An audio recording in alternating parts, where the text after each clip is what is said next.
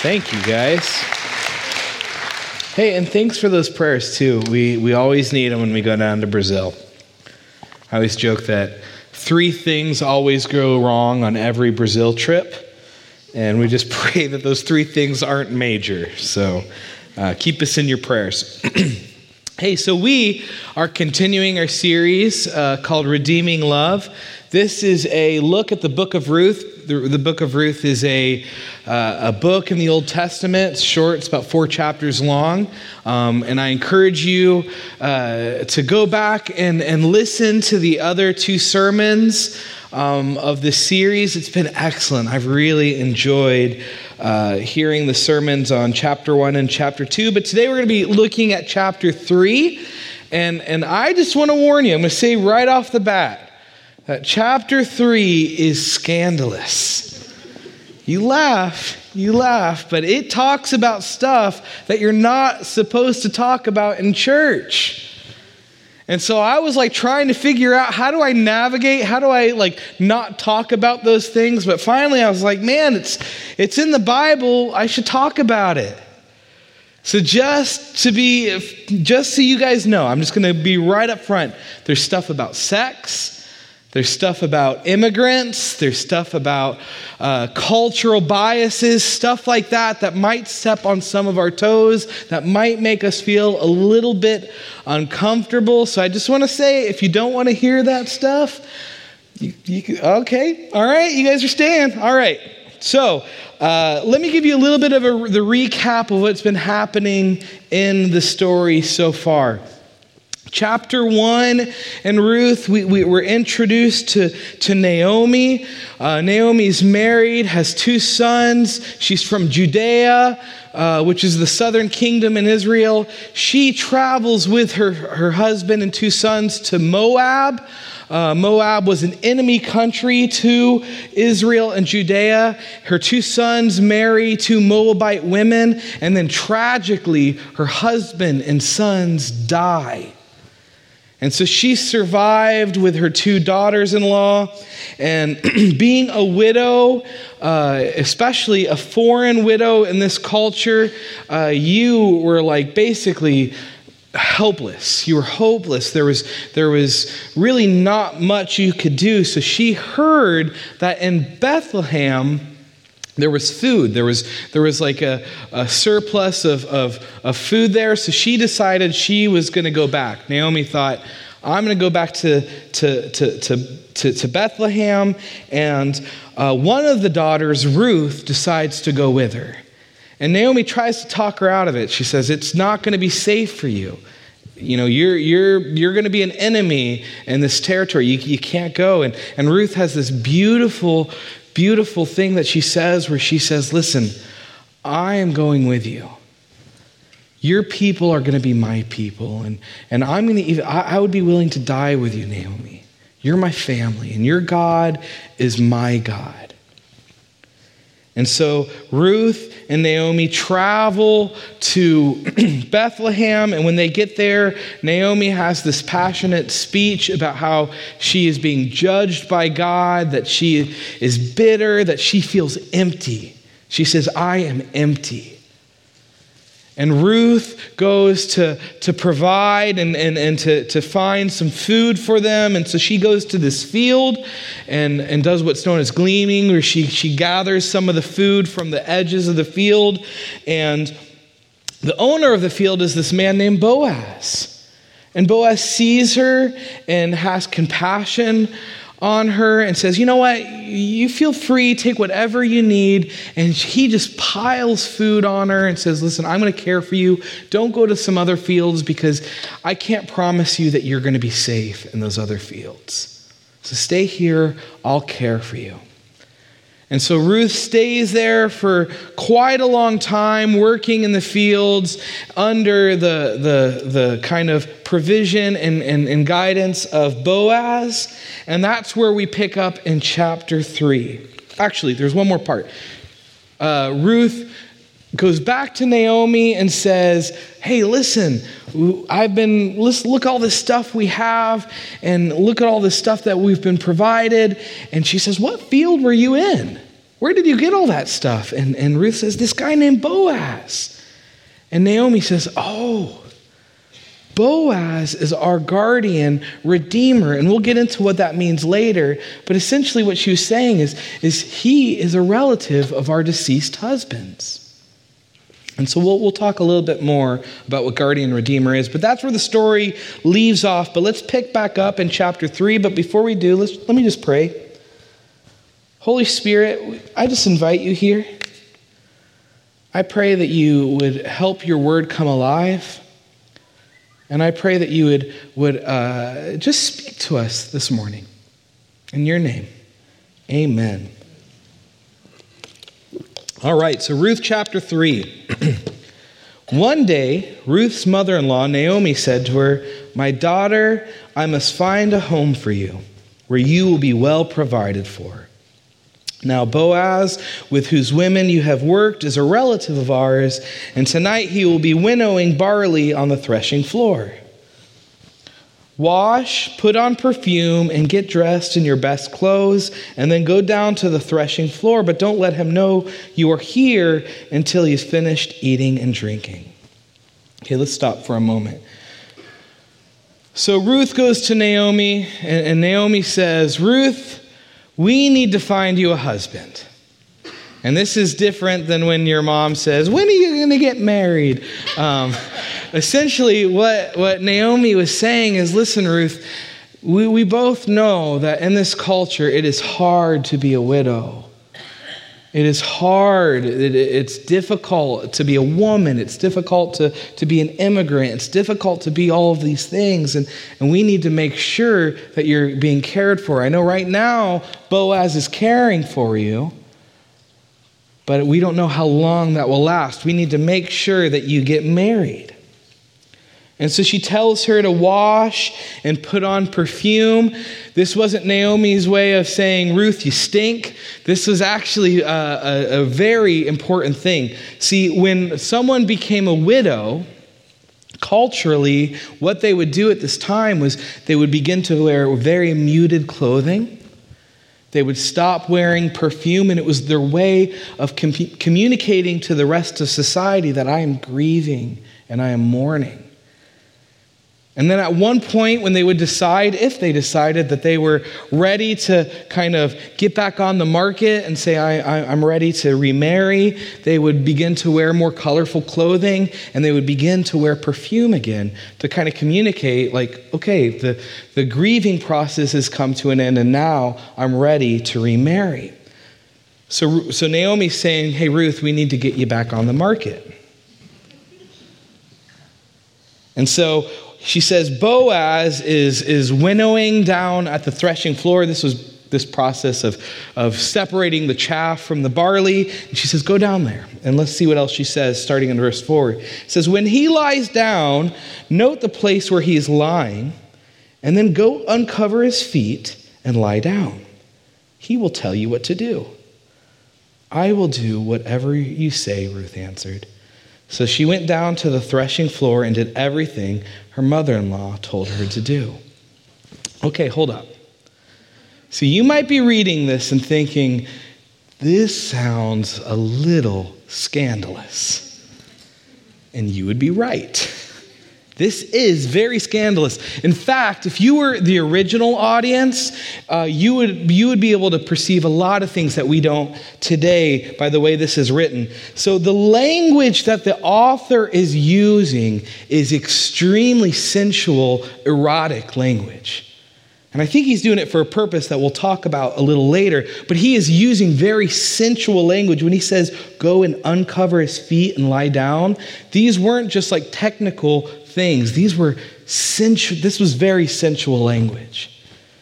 And so if you were reading this and at this time, you would be like, oh man, I know what's about to happen. This is about to get crazy. And so it says that to note the place where Boaz lied down. I love that. It's like, don't go lay down with someone else. Make sure you know where Boaz is. So verse 7, it says, when Boaz had finished eating and drinking and was in good spirits, he went over to lie down at the far end of the grain pile.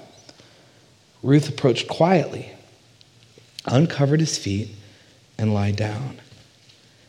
In the middle of the night, something startled the man, and he turned, and there was a woman lying at his feet. "Who are you?" he asked. "I am your servant Ruth," she said. "Spread the corner of your garment over me, since you are a guardian redeemer of our family."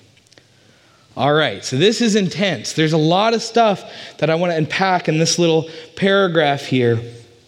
But one thing that all week as I was reading it, the line, "Who are you?" just kind of tickled me. I thought that was really funny that the first thing that Boaz said was, "Who are you?" And I don't know what his tone of voice was, but it was funny to me. Maybe it's not funny to you.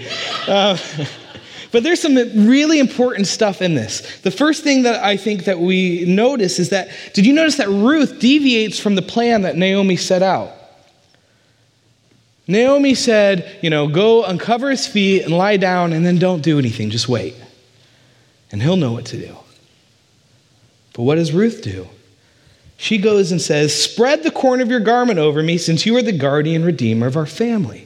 Now, those things may not make a whole lot of sense to us, but those were very bold things for a woman to say in this culture.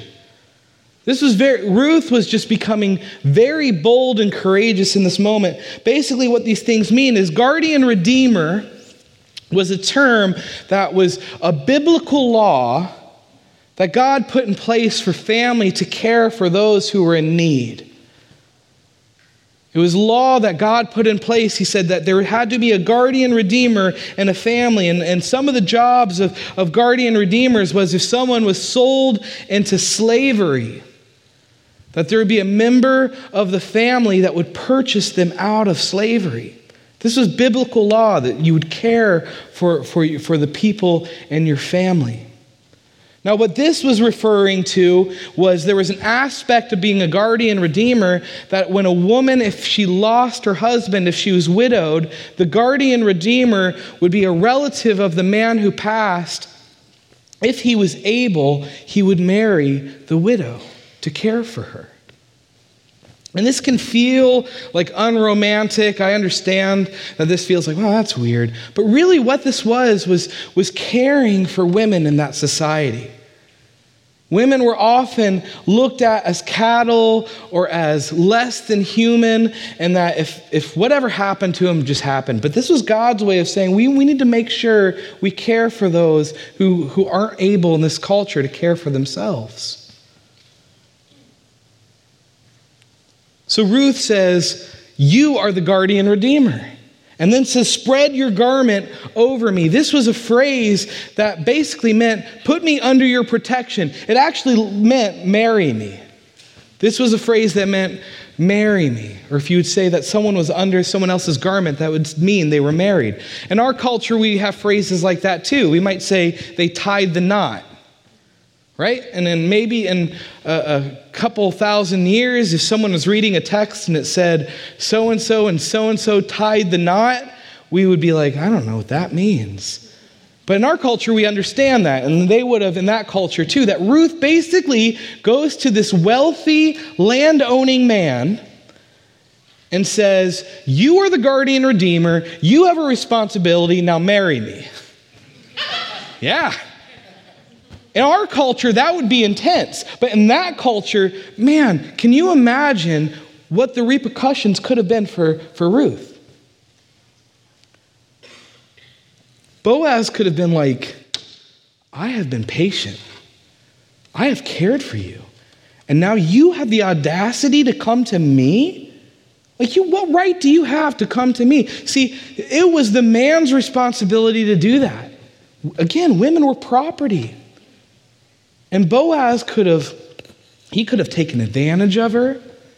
He could have took her as a slave. He could have raped her. He could have killed her. He could have thrown her said, "You're off on your own now." He could have done all kinds of things, but he didn't. And I kind of built up that this was kind of this sexual thing that was happening, but this is what happens. That Boaz sees Ruth come and ask this really bold question. And I just want us to store that in the back of our mind, that Ruth was bold. Ruth was courageous. And let's see how Boaz responds. Verse 10, it says, "The Lord bless you, my daughter," he replied. "The kindness is greater than which you showed earlier. You have not run after the younger men, whether rich or poor. And now, my daughter, do not be afraid. I will do for you all you ask. All the people of my town know that you are a woman of noble character." Boaz really honors Ruth in this. And what seemed like was building into like maybe this really kind of crazy situation that was going to be very sexual actually ends up to be this very honoring thing. Yeah. So Boaz, he says that he calls her daughter.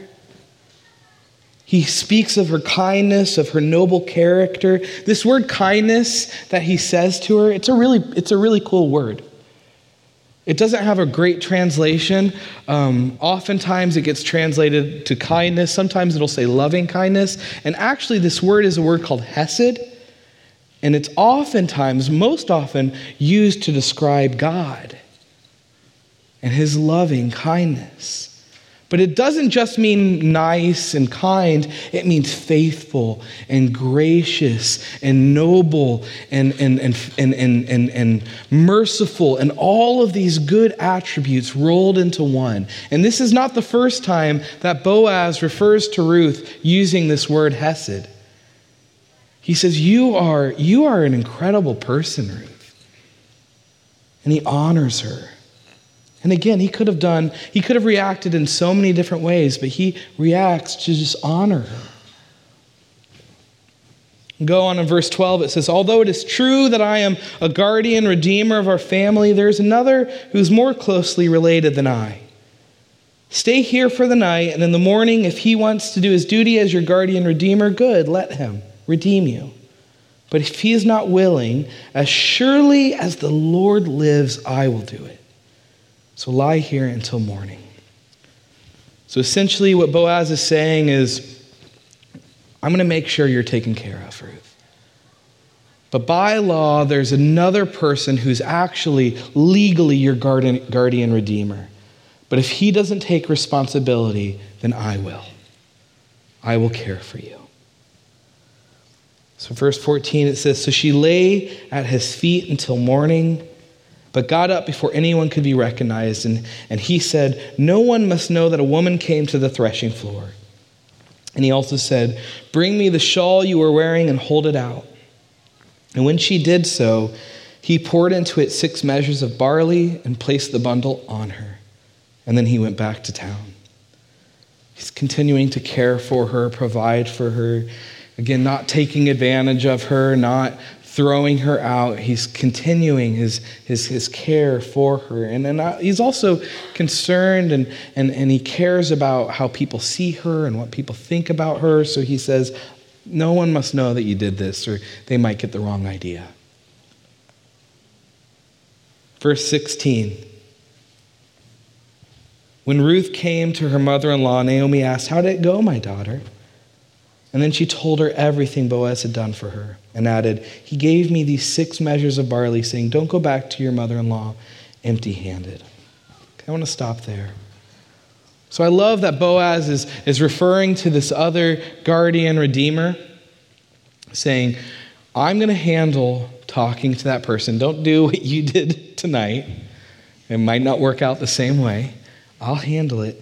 And then he says, I don't want you to go back to your mother-in-law empty-handed. And I think that phrase is important.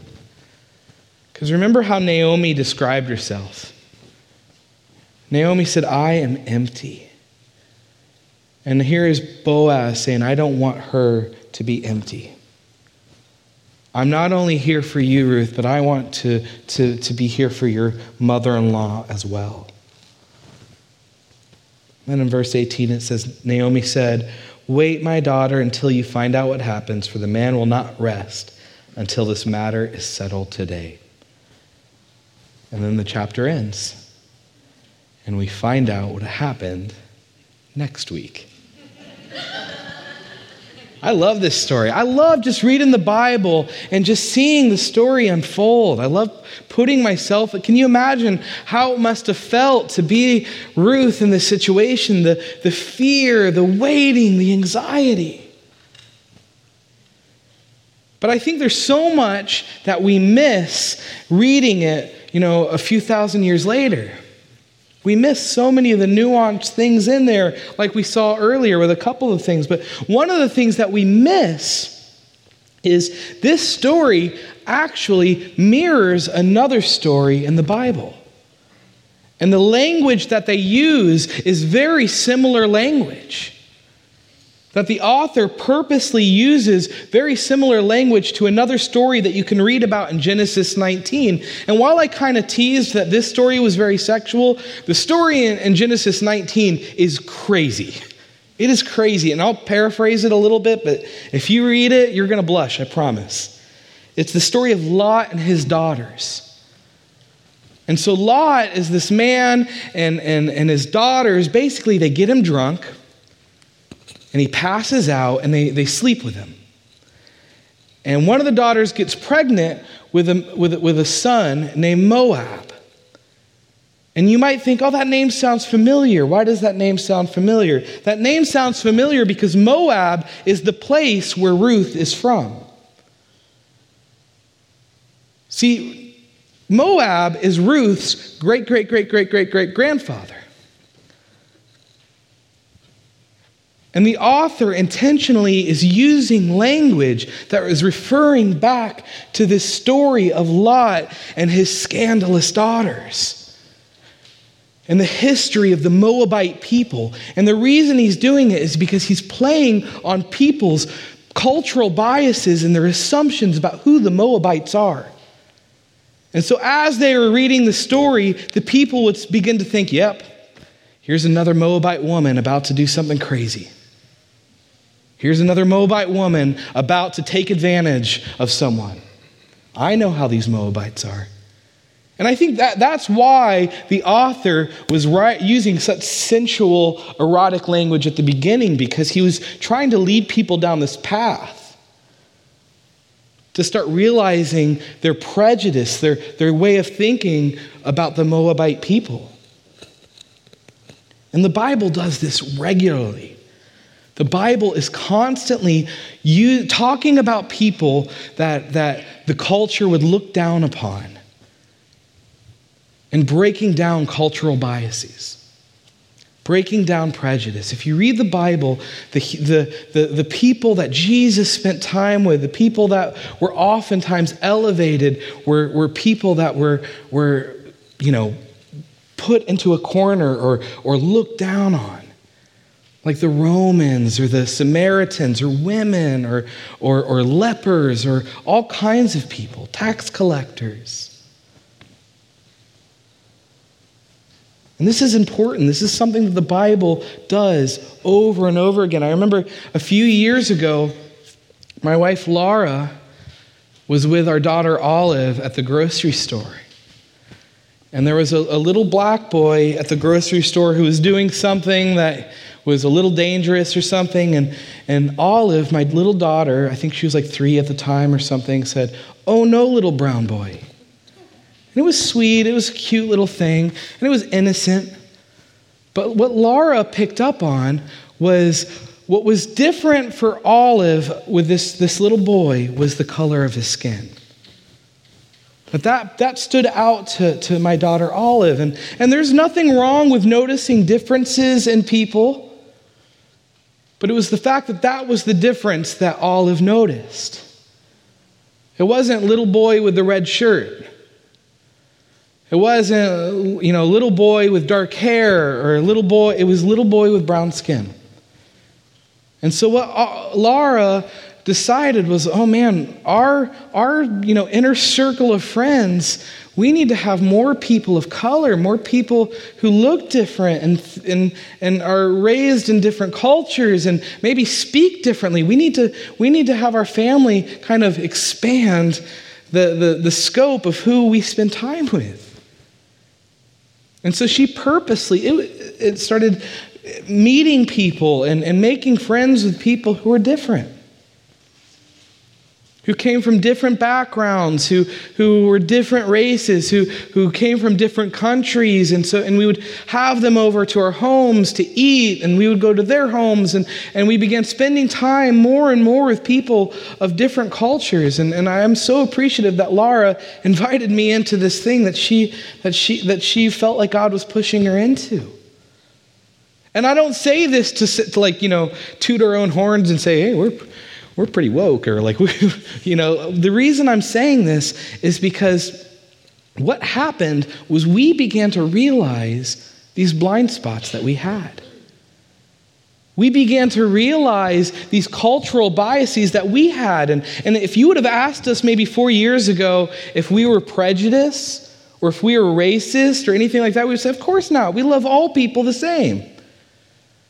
But being forced in these situations and putting ourselves in these situations, we begin to realize judgments that we did have and subconscious ways of thinking that we were even unaware of. And it was really challenging for us, and we were still being challenged, but it's so cool. Like, if you come to like my little girl Olive, if you come to one of her birthday parties, it's like the United Nations. It really is, and it's beautiful, and it's cool. And I'm so glad that Laura kind of started this journey. And here's what I love is the Bible is very similar. The Bible regularly says that God's heart is to tear down our culture's way of thinking, is to tear down the people, the boundaries of separating people. Women, immigrants, poor, sick.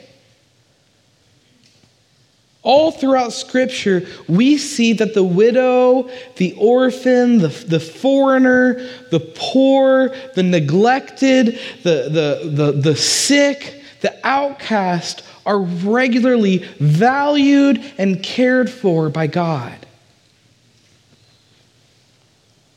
You could pick one of hundreds of verses, but Deuteronomy chapter 10. It says, He makes sure that orphans and widows are treated fairly. He loves the foreigners who live with our people and gives them food and clothes. So then, show love for those foreigners because you were once a foreigner in Egypt. God is saying, marginalized people are my people. I care for those people. I love those people. I love the foreigner. I love the refugee. I love the sick. I love the people who are pushed aside by society. Those are my people. We look at Ruth. Ruth checked so many of those boxes. She was a woman. She was an immigrant. She was poor. She was an orphan. She was a widow. And God says, I care about this woman. And not only do I care for her and want to provide for her, but I want her to be used. I want her to participate in my redemptive story. That Ruth gets to become a hero in the faith. God writes marginalized people into the story, into his story. God says, I'm not going to just care for you. I want you to participate with me. I want you to labor with me. I love that in the time that this was written, in the time that the Bible was written, if you read contemporary literature at that time or contemporary stories of how women were treated, again, like all around the world, women were property at this point.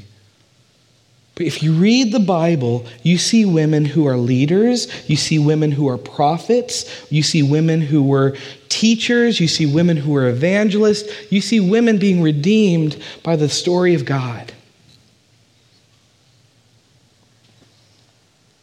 Galatians chapter 3, verse 28 says, there is neither Jew nor Gentile, neither slave nor free, nor is there male and female, for you are all one in Christ. Now, what this is not saying is that we're not different. This is not saying that there's no such thing as gender. This is not saying that it doesn't matter what culture you come from. What it's saying is not one culture or gender or race or whatever is elevated over another. It's saying that the ground is level at the foot of the cross. Amen. That we are different together. That our differences should not separate us, but our differences are this beautiful tapestry of the picture of God. That as we come together, we better reflect this vast, infinite God.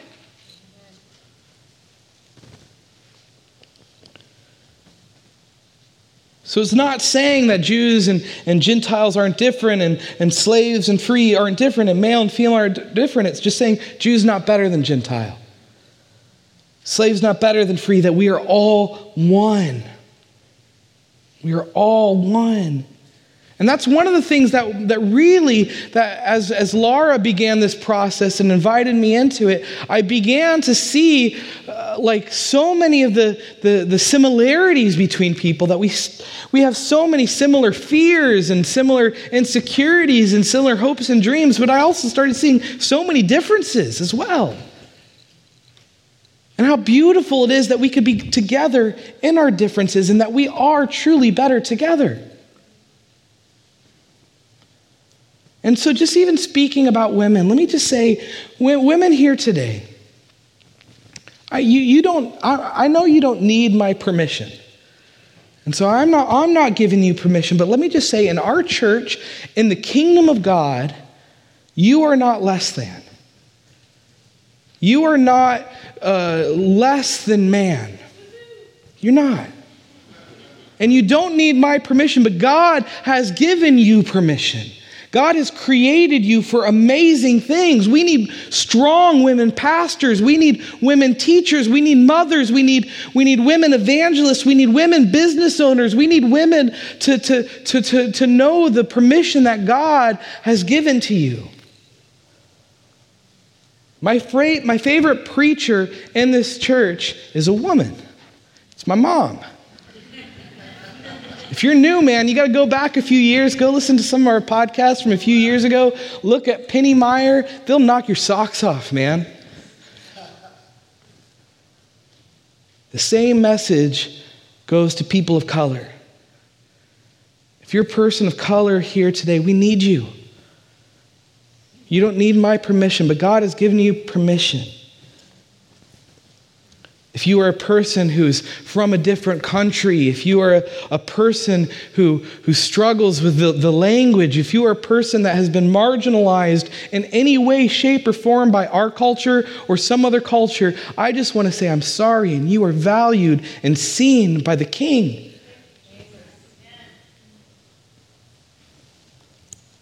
And this isn't my thoughts. This is the Bible. This is what the Bible teaches. The message of the kingdom is that the outcast is no longer the outcast.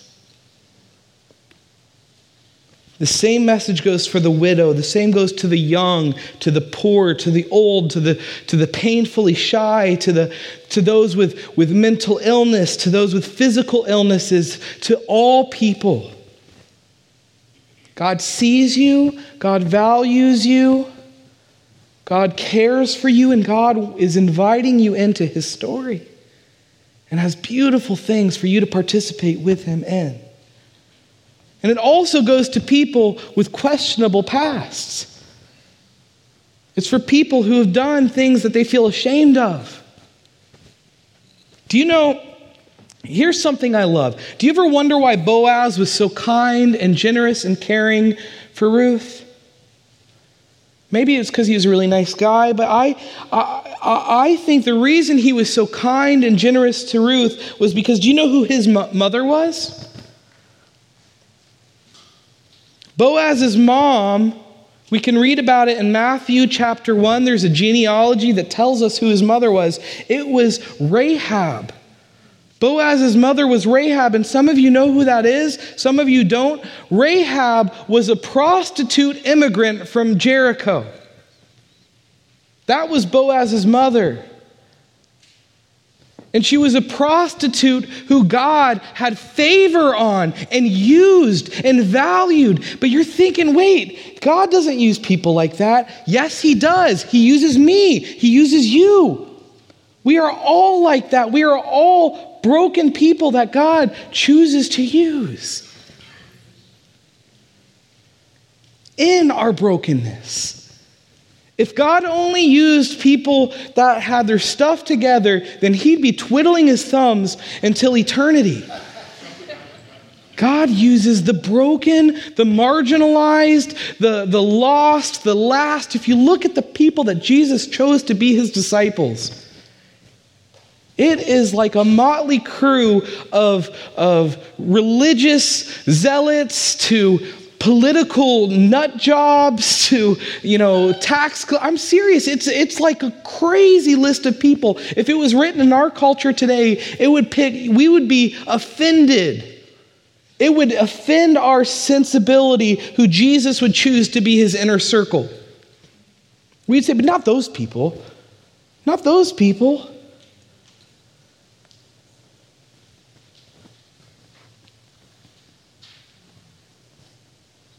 You're not your past. You're not the best thing you've done. You're not the worst thing that you've done. Do you know who you are? You're an image bearer of the King. You are a son. You are a daughter of the living God, the one who sits on the throne. You are his son. You are his daughter. You're not your past. A lot of you guys know my story. I've shared bits and pieces of it, but I walked away from the Lord. I grew up in a Christian home, but when I walked away from the Lord, I got buck wild, guys. I was crazy. I was drinking, doing drugs, hooking up with women. I was just out of control. And I had this radical experience where God just grabbed my heart and called me into his ministry. But the first time I preached, I was about a year removed from that lifestyle. I was about a year removed.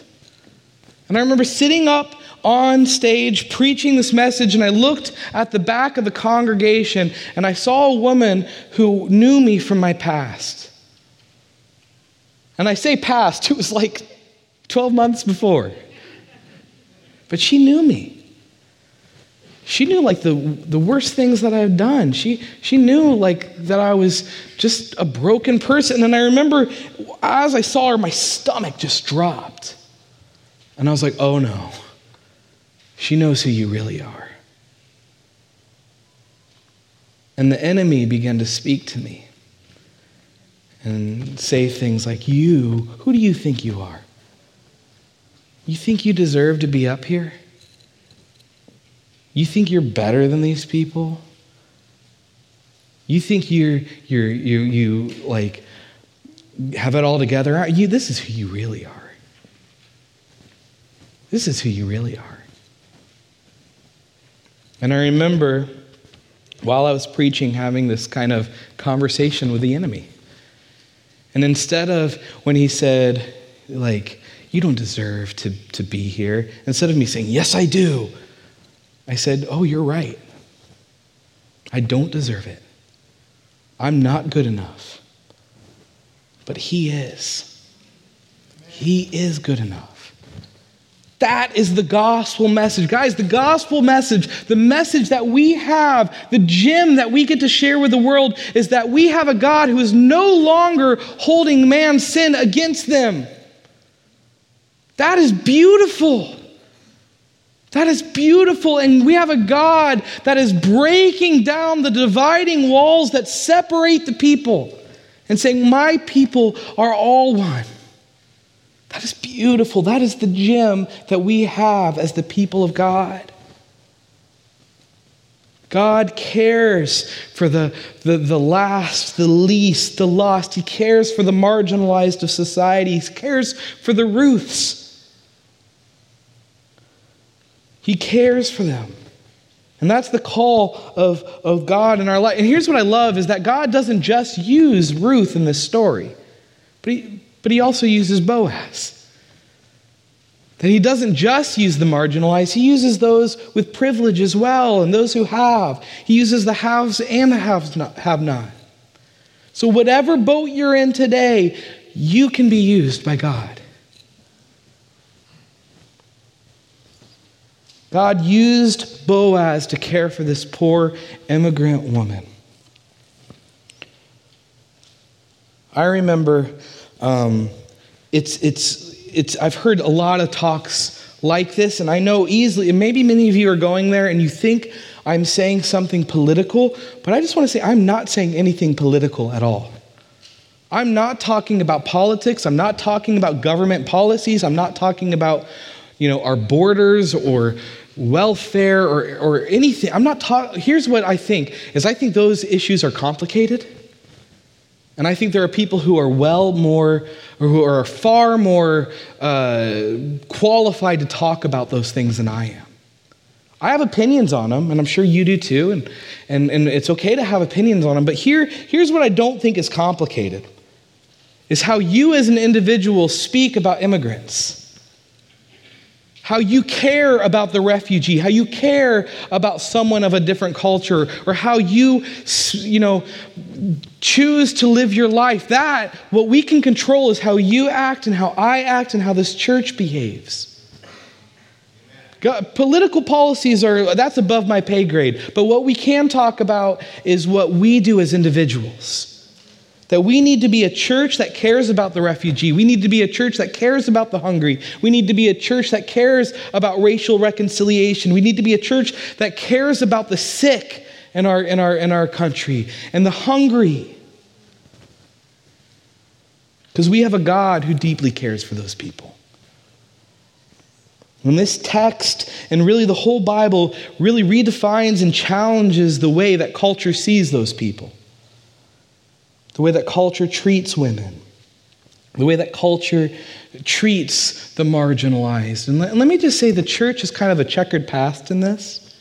It's kind of a mixed bag. That the church has traditionally done a lot of really great things.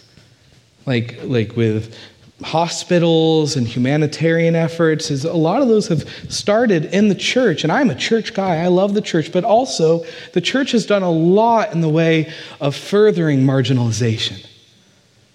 There's a lot of propaganda that the church has bought into over the course of history and even in current day that is what it is doing is it's furthering marginalization and pushing people down and pushing people away. But let me just say, all marginalized people, even if they have marginalized themselves, are so valued by God. The addict is valued by God. The prostitute is valued by God. The one who's living the lifestyle of sin that you find detestable is valued by God, and all of those people are image bearers of the King. So I want to issue a challenge for us.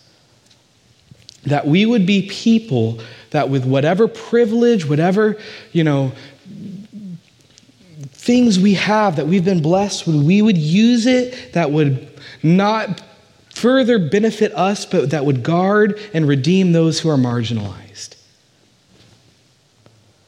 Use it in a way that would honor God and that would honor others. I'll share another little story. When I was, a number of years ago, I was driving around downtown, and I almost feel embarrassed sharing this story with you guys. But I was driving around downtown, and I saw a woman on the side of the street, and in one hand she was holding a baby, and in the other hand she was smoking a cigarette. And I watched the smoke just billowing into the baby's face, and my thought was this: what a piece of trash. And I feel almost embarrassed saying that, but I felt immediately, you know what God said to me?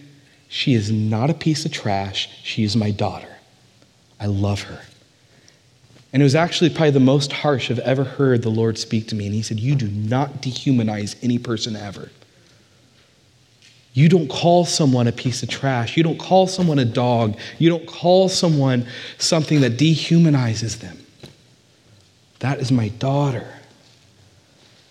And so let me ask you, how do you speak about immigrants? How do you speak about refugees? How do you speak about the poor on the corner of the street who are begging for money? How do you speak about the LGBT community? How do you speak about, those who are in need and need assistance? How do you speak about women? Men in the room, listen, how does your internet history communicate you see women? Does it say that you value them or that you objectify them? God is inviting us into this beautiful story of redeeming the world, just as Ruth was redeemed, to care for those who are in need. Jesus essentially one time said to his followers, he said, the way that you treat these people is basically the way that you treat me. He says, this is in Matthew 25, by the way, but he says, what you do for these people is what you do for me. And what you don't do for these people is what you don't do for me. God cares for the marginalized. God values those who have been pushed to the edges of society. This is a core value of the Vineyard movement. Did you guys know that? This is a core value of who we are as the Vineyard. If you go to Vineyard USA and look at our website, one of our values says this.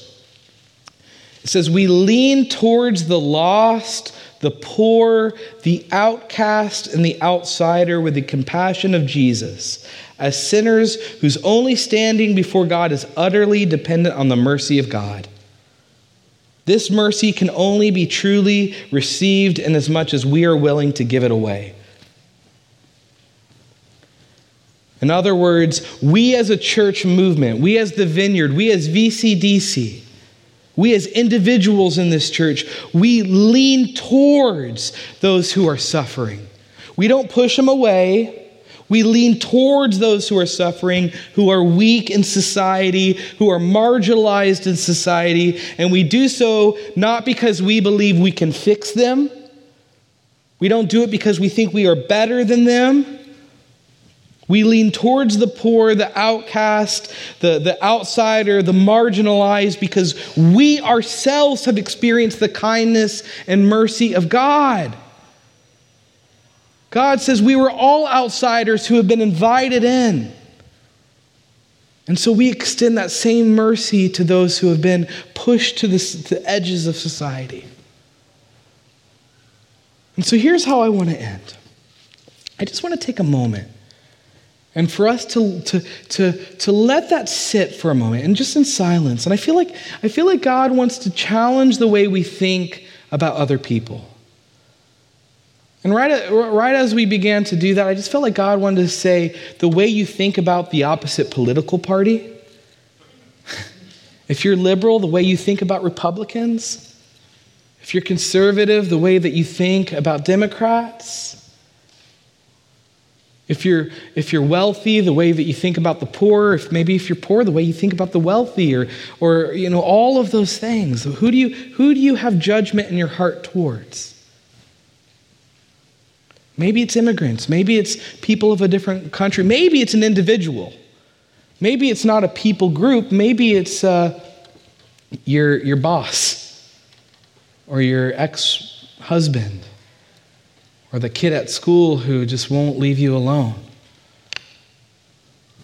And God said, I didn't just come for those who have it all together. I've come for the last, the least, and the lost. I've come for all people. And the person that you look down your nose at, I love that person. And they are created in my image. So let's just be silent for a moment and let the Lord minister to that.